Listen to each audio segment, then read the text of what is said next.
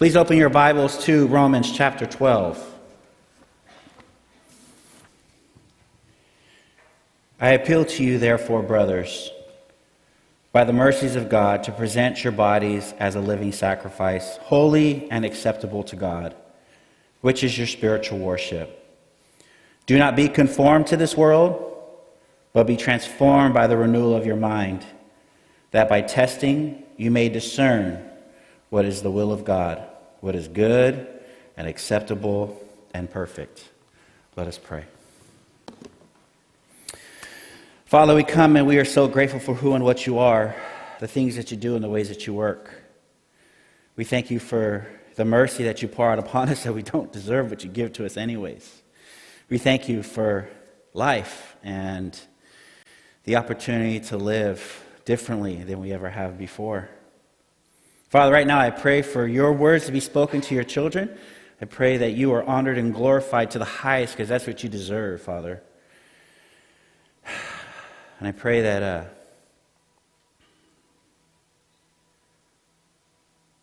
we can love you the way we need to. I pray that you remove all distractions, internal and external, from us, Lord. We pray this in Jesus' mighty name. Amen. You know, it's almost fitting, right?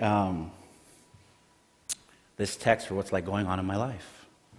Having to discern God's will, and am I making the right decision being here rather than being with my wife, right? But trusting that God's will is good and perfect. And so, one of the things that I've learned through working through this text is that I don't feel worthy to preach it to you.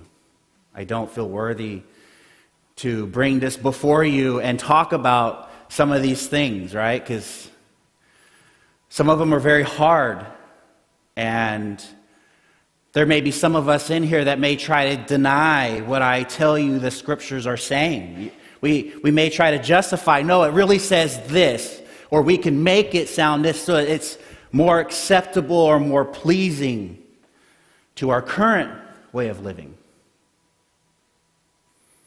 Because that, at the end of the day, I hope that this challenges us to our core. I know it has me every step of the way as I look at this, right? Even calling this living sacrifice, it's right, but it's wrong. And I'll tell you why in a minute. But have we ever asked the question, what does it really look like to be a follower of Jesus? Or a disciple? Have we ever really asked ourselves, what does that look like? What does that mean? And when we look at our lives, if we call ourselves one of those, do we fit the bill? Do we look the way Paul talks about following Jesus? Do we look like the way Jesus talks about following Jesus? Or even the way the disciples did follow him? Have we ever really wrestled with some of these questions? So this text opens with a therefore, right? Actually, I'm going to read you a different translation of this text. One that I'm going to actually preach from right now. I actually don't know what translation this is. I found it in my notes. But there were scholars who agreed with the translation that I had in front of me. And so I was like, hey, this works. It says, therefore, I exhort you, brothers and sisters, by the mercies of God, to present your bodies as a sacrifice. Present your bodies as a sacrifice. Living, holy, and pleasing to God, which is your reasonable service. Do not be conformed to this present world, but be transformed by the renewing of your mind, so that you may test and approve what is God's will, what is good and well-pleasing and perfect.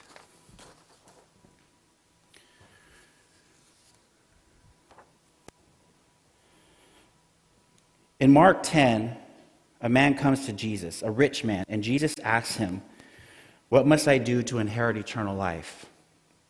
Jesus says, sell everything you have and give to the poor, and you will have treasures in heaven. Then come follow me. In Luke 9, Jesus has 3 men come to him, and the first one says, I will follow you wherever you go, Jesus. Jesus says to him that following may cost him the comforts and the security, because the Son of Man has no place to lay his head. In essence, following Jesus may mean homelessness at times. Jesus tells the second man to follow him, and the man responds with, first, let me go and bury my father. And Jesus replies, let the dead bury their own. But you go and proclaim the kingdom of God. Jesus tells him that he has a mission that is more important than burying his father. The third man says, okay, I'm good with both. But he wants to go home and say goodbye to his family. And Jesus says, whoever puts his hand on the plow and looks back is not fit for the kingdom. Christ is saying that when we begin our work, we are to leave everything behind that we just left and not be concerned with it. Also in Luke 9, Jesus says to deny yourself, pick up your cross, and follow me. So here's what I want all of us to do. Stand up. I'm just kidding. Man, you guys are quick. Let's go. Let's do this. Stand up. We have crosses in the back. And every one of you are to pick it up, because we will be crucifying ourselves today.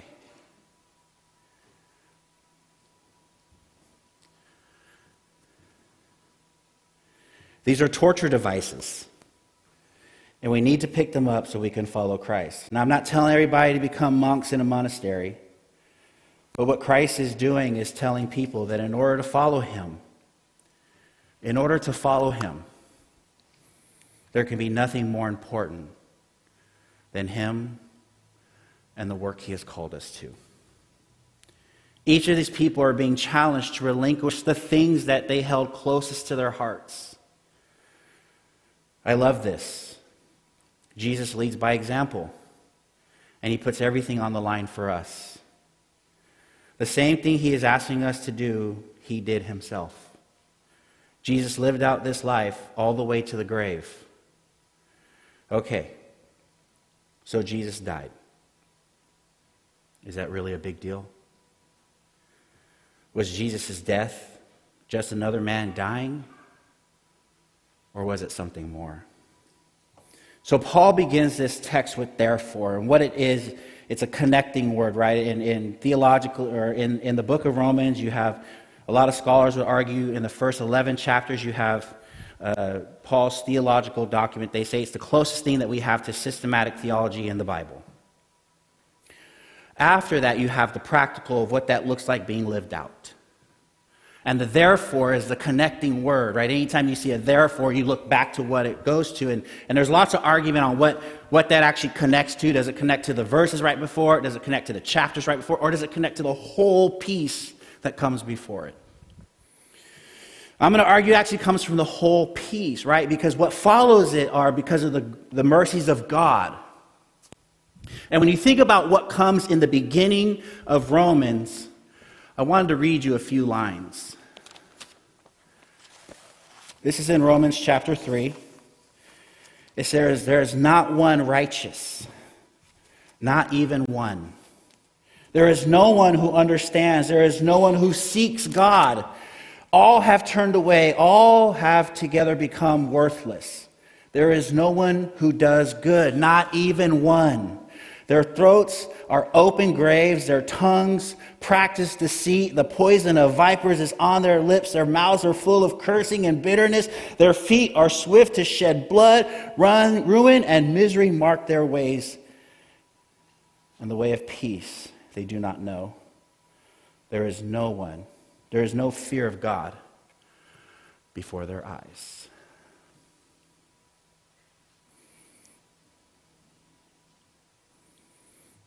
Do any of us live that way? Maybe it's not that extreme, but in some fashions.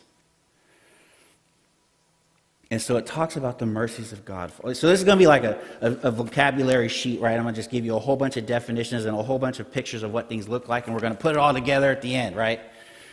And so it says, because of the mercies of God.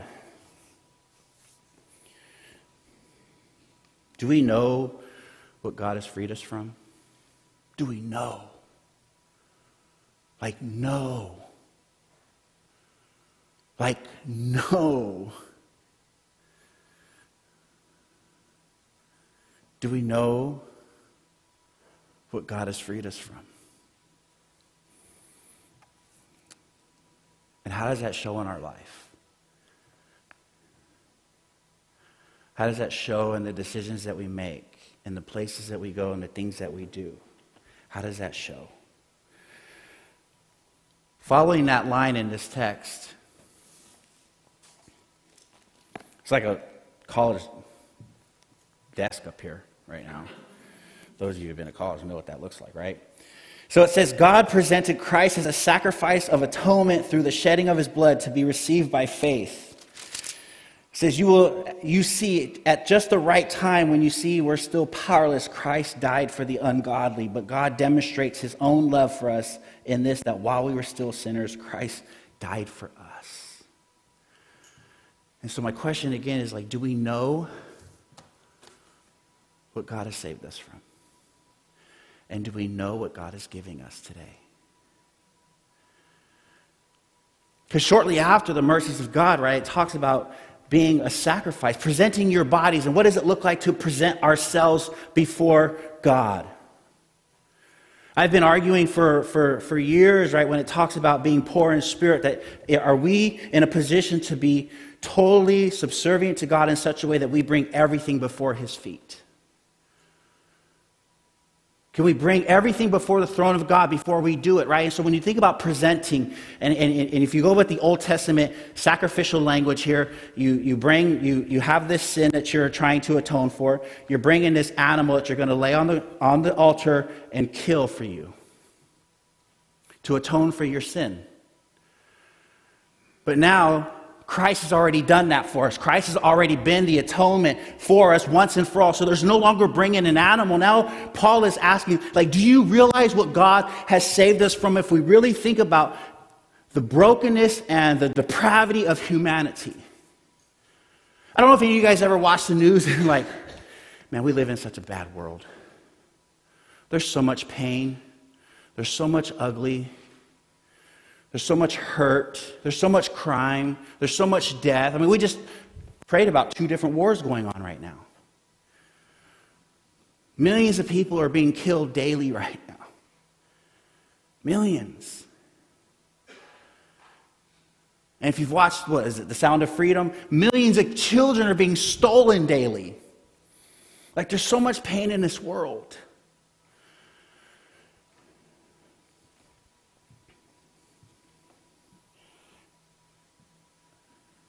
And do you ever think about how we live?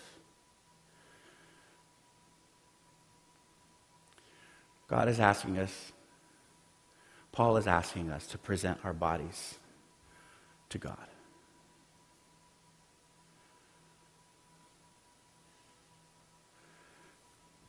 God, you're in control of everything in my life. What do you want me to do? Where do you want me to go? I remember when I was early in ministry and I was doing some work with some kids, and I've always been one who's real big on instilling leadership in children, right? Like, I want to raise up leaders. And I remember having a mom come to me one time, and she's like, "You're asking my daughter to do too much." And I was like, "I don't even know what that means. Explain that to me." And she says, "Well, my daughter needs to go to school. And my daughter needs to get good grades.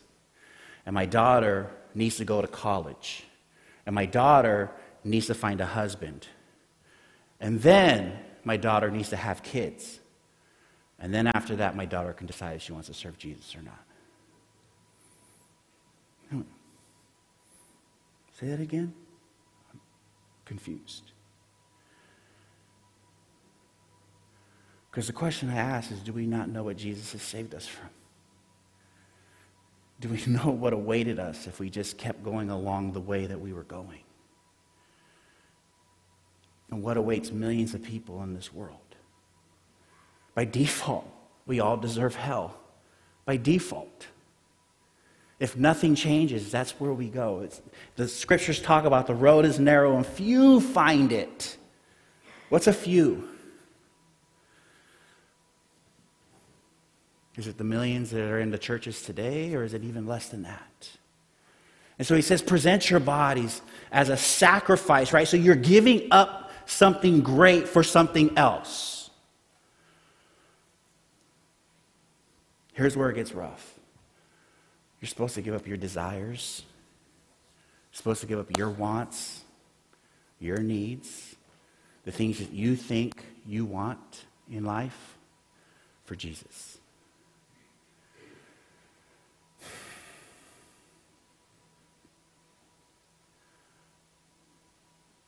What are you called to?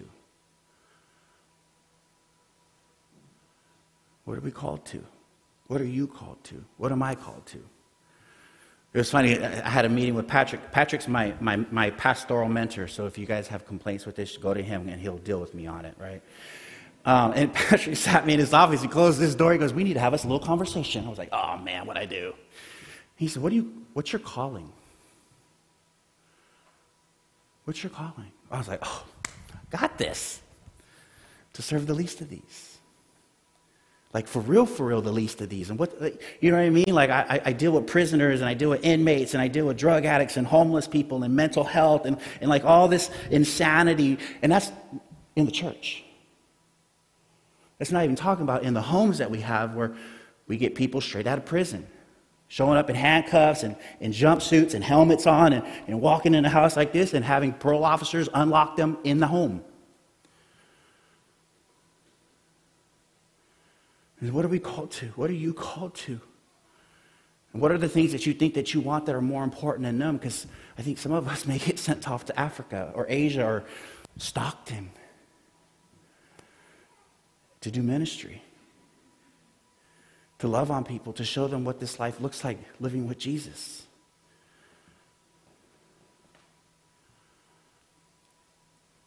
Can we be sacrifices for what gave us the greatest thing we've ever experienced? I don't know if Jesus is the most important thing in our worlds, right? I don't know if Jesus is the most important. Like, I can talk about every movie. I could talk about every good restaurant I've eaten. I can talk about all these things that I do, that I love. But can I talk about Jesus to everyone? It was crazy.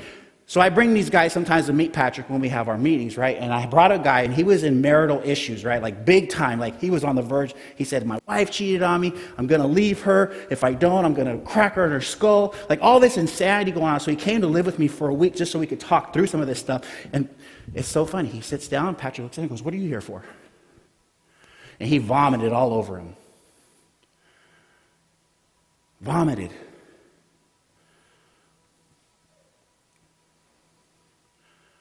And the guy looks at me, we get in the car, and he goes, I don't know why I couldn't stop talking to that guy. I don't know why. I said, because the Spirit of God is powerful in that man. Now, this isn't about Patrick, I promise you. But what I want you to realize is like Patrick wasn't afraid to tell him some truths about himself that caused him to go home and really rectify things with in his marriage. Like some serious, hard truths. Hurt the guy's feelings. But those are the things that need to be said, and can we do those? So it says, be a sacrifice. Now living, now who do you live for? I live for Jesus. Do I really live for Jesus? That's the question I have to ask. Do I really live for Jesus? Right? We call this a living sacrifice, but if I really look and I know what God has given me, and I know the life that I live today, and I give it up to Him, can I live for Him? Or do I still live for me? Do I still live for the things that I want and the things that I desire?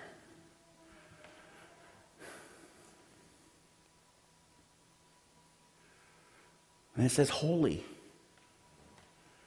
Can the things that I do be pure, righteous? not tainted by sin, not having negative thoughts about people, not having hatred involved? Can I love people right where they are? We're looking to do some Medi-Cal stuff with our sober living houses, right? And one of the guys that's coaching me in how to get this all set up, he said, you need to figure out what you're going to call the people you work with. He's another pastor out in Colusa County, and he said, we call our people neighbors. We call them neighbors. Who's your neighbor?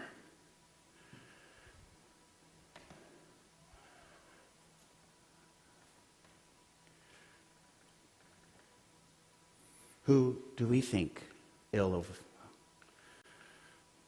and not want around us? Not go near for whatever reason? Can I live holy for God? That the same grace that I needed for me to have the life that I live today, I give to somebody else. Because in order for me to give it, I had to have received it. But if I can't give it, then I probably never received it. And so do I realize the grace that I've received from God to live the life that I live so that I can give to somebody else who may come to know who Jesus is as a result of the actions that are taken, because Jesus is working through me to somebody else?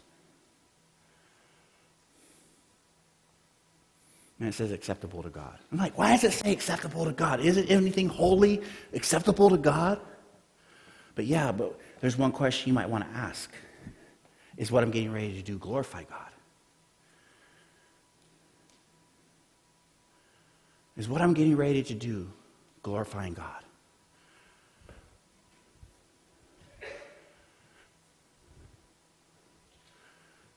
Therefore, because of the mercies of God, present your bodies, your whole being, everything that you are, as a sacrifice, living, holy, and acceptable to God. So I need it to be pure. I need it to be in action today, in the movements that I'm going, because I live for Him today, and it needs to glorify Him.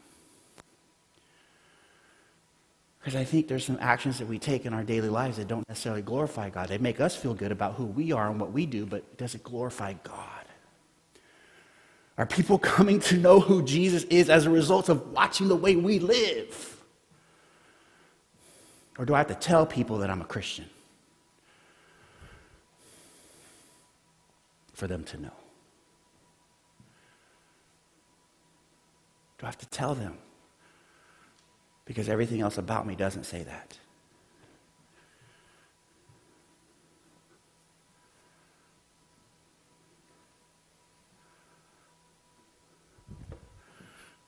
I forgot where the text went after that. Which is your reasonable service. Now, some books say spiritual worship here, but the Greek here says logical, right? So this is a logical thing to do. In the transformation that happens because Christ is now living in us and we are living differently, we live very different. The logical thing is be who we are. Who are you? There's a video that I watch on YouTube all the time, and it's a pastor, and he likes to ask people, who are you? Oh, my name is Martin, but who are you? Oh, I'm a pastor. He said, I didn't ask you what you did, I asked you who you are. Well, I like to golf. I didn't ask you what you do. Who are you? And there's some of these periods where he gets some of these points with people, and it's like 5 or 6 rows down. They all of a sudden get to, well, I'm a child of God. Oh, okay. Why wasn't that the first thing that you said? Like, who are you? What's your reason? What's your logical service to God? I'm a child of God, so I live like one. I don't know if you guys are like me, but I always try to teach my kids, like, look, you represent me in the world. When you go out there and you deal with people, you're representing me, and so they look at me when they see you. So do right. Do we think about that? Do we think about, I represent Jesus to the world, and when I go out there and I interact with people, I'm representing the King.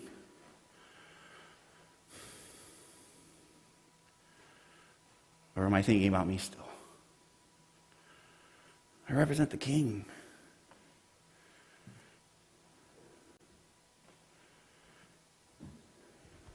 Do not be conformed to this present world, but be transformed by the renewing of your mind. Who sets the standard for your life? Or what sets the standard? What makes the rules for how you understand what love is? Take a poll. I challenge anybody to do it one day. Just go out on the street and ask people on the street, what is love? What is love? What is love? You'll get as many answers as you did talk to people. What are people? You get 1,000,000 different answers. Because we allow the news and the media and social media to dictate how we understand the world. We even allow Christian music to do that. Theologically, not all of Christian music is correct. Sorry. No, you, JP. You're always correct. But it's not. It was funny. We were at classes and we listened to this guy who was being examined, and he said, you know what, sometimes I'm really scared to study the scriptures. And I was scratching my head like, why would you be scared to study? He goes, because I'm afraid of what I might find out in there. I'm afraid of what I might find out. So what we're saying is we don't want to allow the source of truth to influence the way we think about things. We want the world around us and fear of being canceled to dictate how I understand things. I'm going to yell, defund the police, because I want to be liked by people. Right? I'm going to argue for rights of things that I really don't believe in because I want you to accept me because I don't accept me. And the thing that I haven't come to realize is that Jesus died on the cross for me. So he obviously accepts me, but I still, because I can't touch him, right? I don't know that. So I want the people around me to accept me.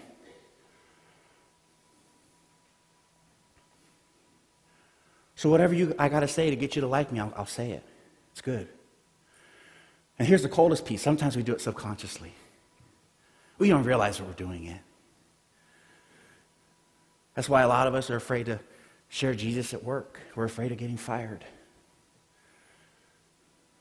My wife always says, don't talk politics or religion with people. Why not? That's the funnest things to talk about. I need to know who's on my team and who's not. But what are you afraid of? Because you say you're a Christian, people are going to think that you're homophobic, right? What is it? You hate transgender people, that you're a Republican, that you vote for Trump. Like, these are all the things that come with that label now, right? And so it's like we get afraid to tell people where we really are and how we really get down. Because we're conforming. We're allowing the world to shape and mold us into what it wants, rather than being transformed. How do we be transformed? By the renewing of your mind. So, in recovery, there's a process that I take guys through. Because I tell them that the way they think is distorted. It's sick. It hates, their own brains hate them. They do more damage to themselves than anybody ever did to them. And I think in this sense, we do the same thing. So how do I teach them to renew their minds? First thing I do is I give them reading assignments. They have to read. They have to put new information into their brain. The information that was available to them came from misinformed people, right? It was sick. It was twisted. We need to put new information in our heads, information of God in our heads. The scriptures. I teach them, we read to memorize, we memorize to internalize, we internalize it to apply it. So I read with the idea of memorizing what I'm reading. Why? So that I can internalize it, so it's engrafted on my heart. Right? This is biblical, right? It says, write it on your heart. So we read to memorize so that we can internalize it, so that when the time comes, I can apply it. Because when it's a part of me, I can put it into action. The second thing they have to do is be in fellowship. You have to be around like-minded people. No, that does not mean that you don't interact with those people who don't know Jesus. It just means that you have a fellowship that you belong to that will love on you and walk with you. So as things come up, you have someone to go to, talk about. But then we get back out there and we go do the work of God, and then we come back and we come and get nursed again, we get loved on, we get strengthened, and then we run back out there again, we go do it some more. You fellowship. We have accountability. Spiritual authority. Iron sharpens iron. Paul says that it is our responsibility to hold each other accountable. God will deal with the people on the outside. It's our job to hold each other accountable. We hold other brothers and sisters accountable to the Scriptures. Do we have accountability in our lives? Are we all disciples? Like, do we have a discipler who's teaching us what it looks like to really live like Jesus? Do we have somebody walking with us? Besides your pastor, because you see him on Sunday morning and maybe on a phone call once every couple months. But I mean somebody who's walking with you through it, through life. Where is our spiritual accountability? Where's our spiritual authority? Somebody that we answer to. And then most important, the Holy Spirit. We were told that when we came and we professed Jesus, that the Spirit came within us. Do I believe that God's Spirit dwells within me? Because if I truly do, that holy, that acceptable to God, that living takes a completely different turn. Why? Because the Spirit is in me while I'm doing the sinful act.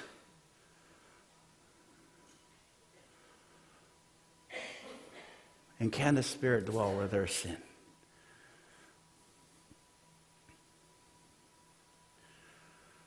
Can it? That's rough. Or have I really not professed Jesus in my heart of hearts?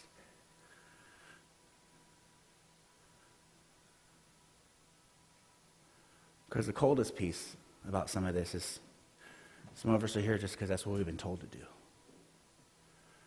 I remember having a conversation with a young lady one time, and I said, "Why are you Christian?" She said, "Because my grandma and grandpa were Christian. They took me to church." I said, "But you haven't come to the place yet where you realize that Jesus is the answer to everything?" She said, "No, because if I lived in India, I'd probably be Hindu. And I lived in Asia, I'd probably be Buddhist. So Jesus isn't the answer." She's like, "Well, because I live in America, yes." And my heart hurt. Because no matter where we live, Jesus should be the answer, because Jesus is the Alpha and the Omega.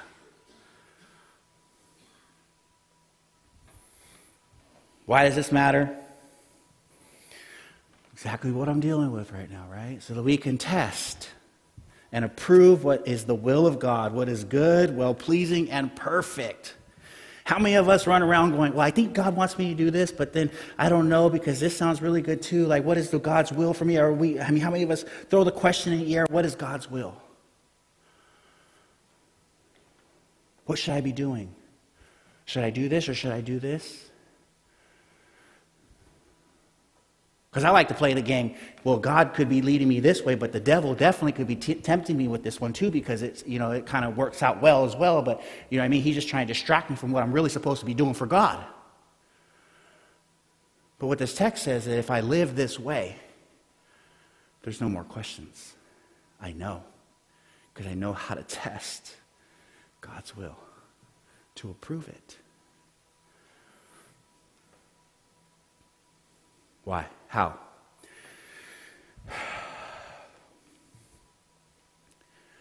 When we read Scripture, we come to know who God truly is. We come to know His personality. We come to know the way He thinks. And take that with the light air of knowing how He thinks, right? Because we don't know God's ways. Scripture says that. We don't know His ways are bigger than us. But we know how God functions. And so when things are leading us Do we know that that's God speaking to us, right? Case in point, Abraham with Isaac. God speaks to him and says, take your son up to the mountain. I know you love him, and kill him.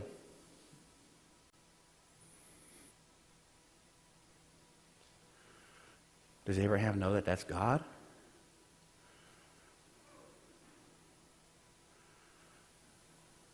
Does he know God? Like, know him. To know that when God said that to him, Abraham was like, aye, aye, Captain, let's go. Boy, get your stuff, we're going. I mean, I don't think it was that easy. I always wonder like how that really went, but he did it. And when he got him up to the top of the mountain, he tied him down, he put him on the sticks, and he tied him down, he grabbed his knife, and he went to stab him. God said, wait! I know that you love me more than anything.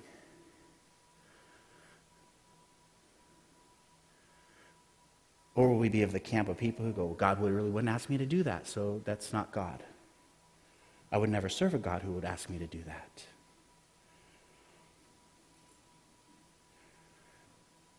And this is what the transforming and the renewing of the mind does. It allows us the ability to test the will of God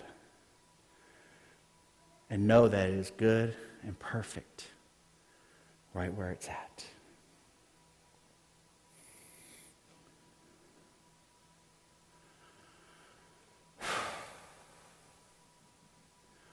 There's a lot. I try to be quick with it. There's a song that I wanted to read to you guys. It's a rap song by Bizzle. It's called The Gospel. But I only want to read the end to you. And this is when Jesus comes on the scene. And basically what's happening in this song is Bizzle is telling the story from creation to when Jesus dies about all the opportunities that God has given to protect man, right? By giving something else in its place, allowing a lamb to be slain. So he talks about Adam and Eve and being in the garden, and when they sinned, they listened to the serpent, and they sinned, they hid themselves in leaves, and God took an innocent life and covered them with skins. He talks about Passover and how the Pharaoh was oppressing God's people, and he told Moses, tell him, if he doesn't let my people go, I will deal with his son. And on Passover, he said, get you a lamb. You don't understand why, but put the blood on the door. You'll understand later. And he talks about Cain and Abel. And he gets to the end. He says, I am the Alpha and the Omega, the beginning and the end. I am the Lamb without blemish, sacrificed for your sin. The Lamb of God without sin. Little children understand. You can't do it on your own. It is me who covers man. I am the one who took your place when death lifted up its hand. Gave you righteousness for faith. You're the one who broke the law. But it was me who was sent to pay. Gave my life for those who hate me. I went quietly, and I ain't even trying to beat the case. I'm the offer he accepts when your work gets rejected. I'm the one who pleads your case before the judge in heaven. Knew that you were guilty, but loved you enough to serve your sentence. The wage for sin is death. I died to expunge your record. See, I am the Passover. The wrath of God is waiting. Every life not covered by the door blood will be taken. I'm the way, the truth, the life, and I'll always be. I am that I am, beloved. It was always me. Let's pray. Father, we're so grateful for who and what you are, the things that you do and the ways that you work, and we surrender our heart and our mind to you. And Lord, I pray that we know who and what you are and the things that you have done for us in order to give us the life that we live today.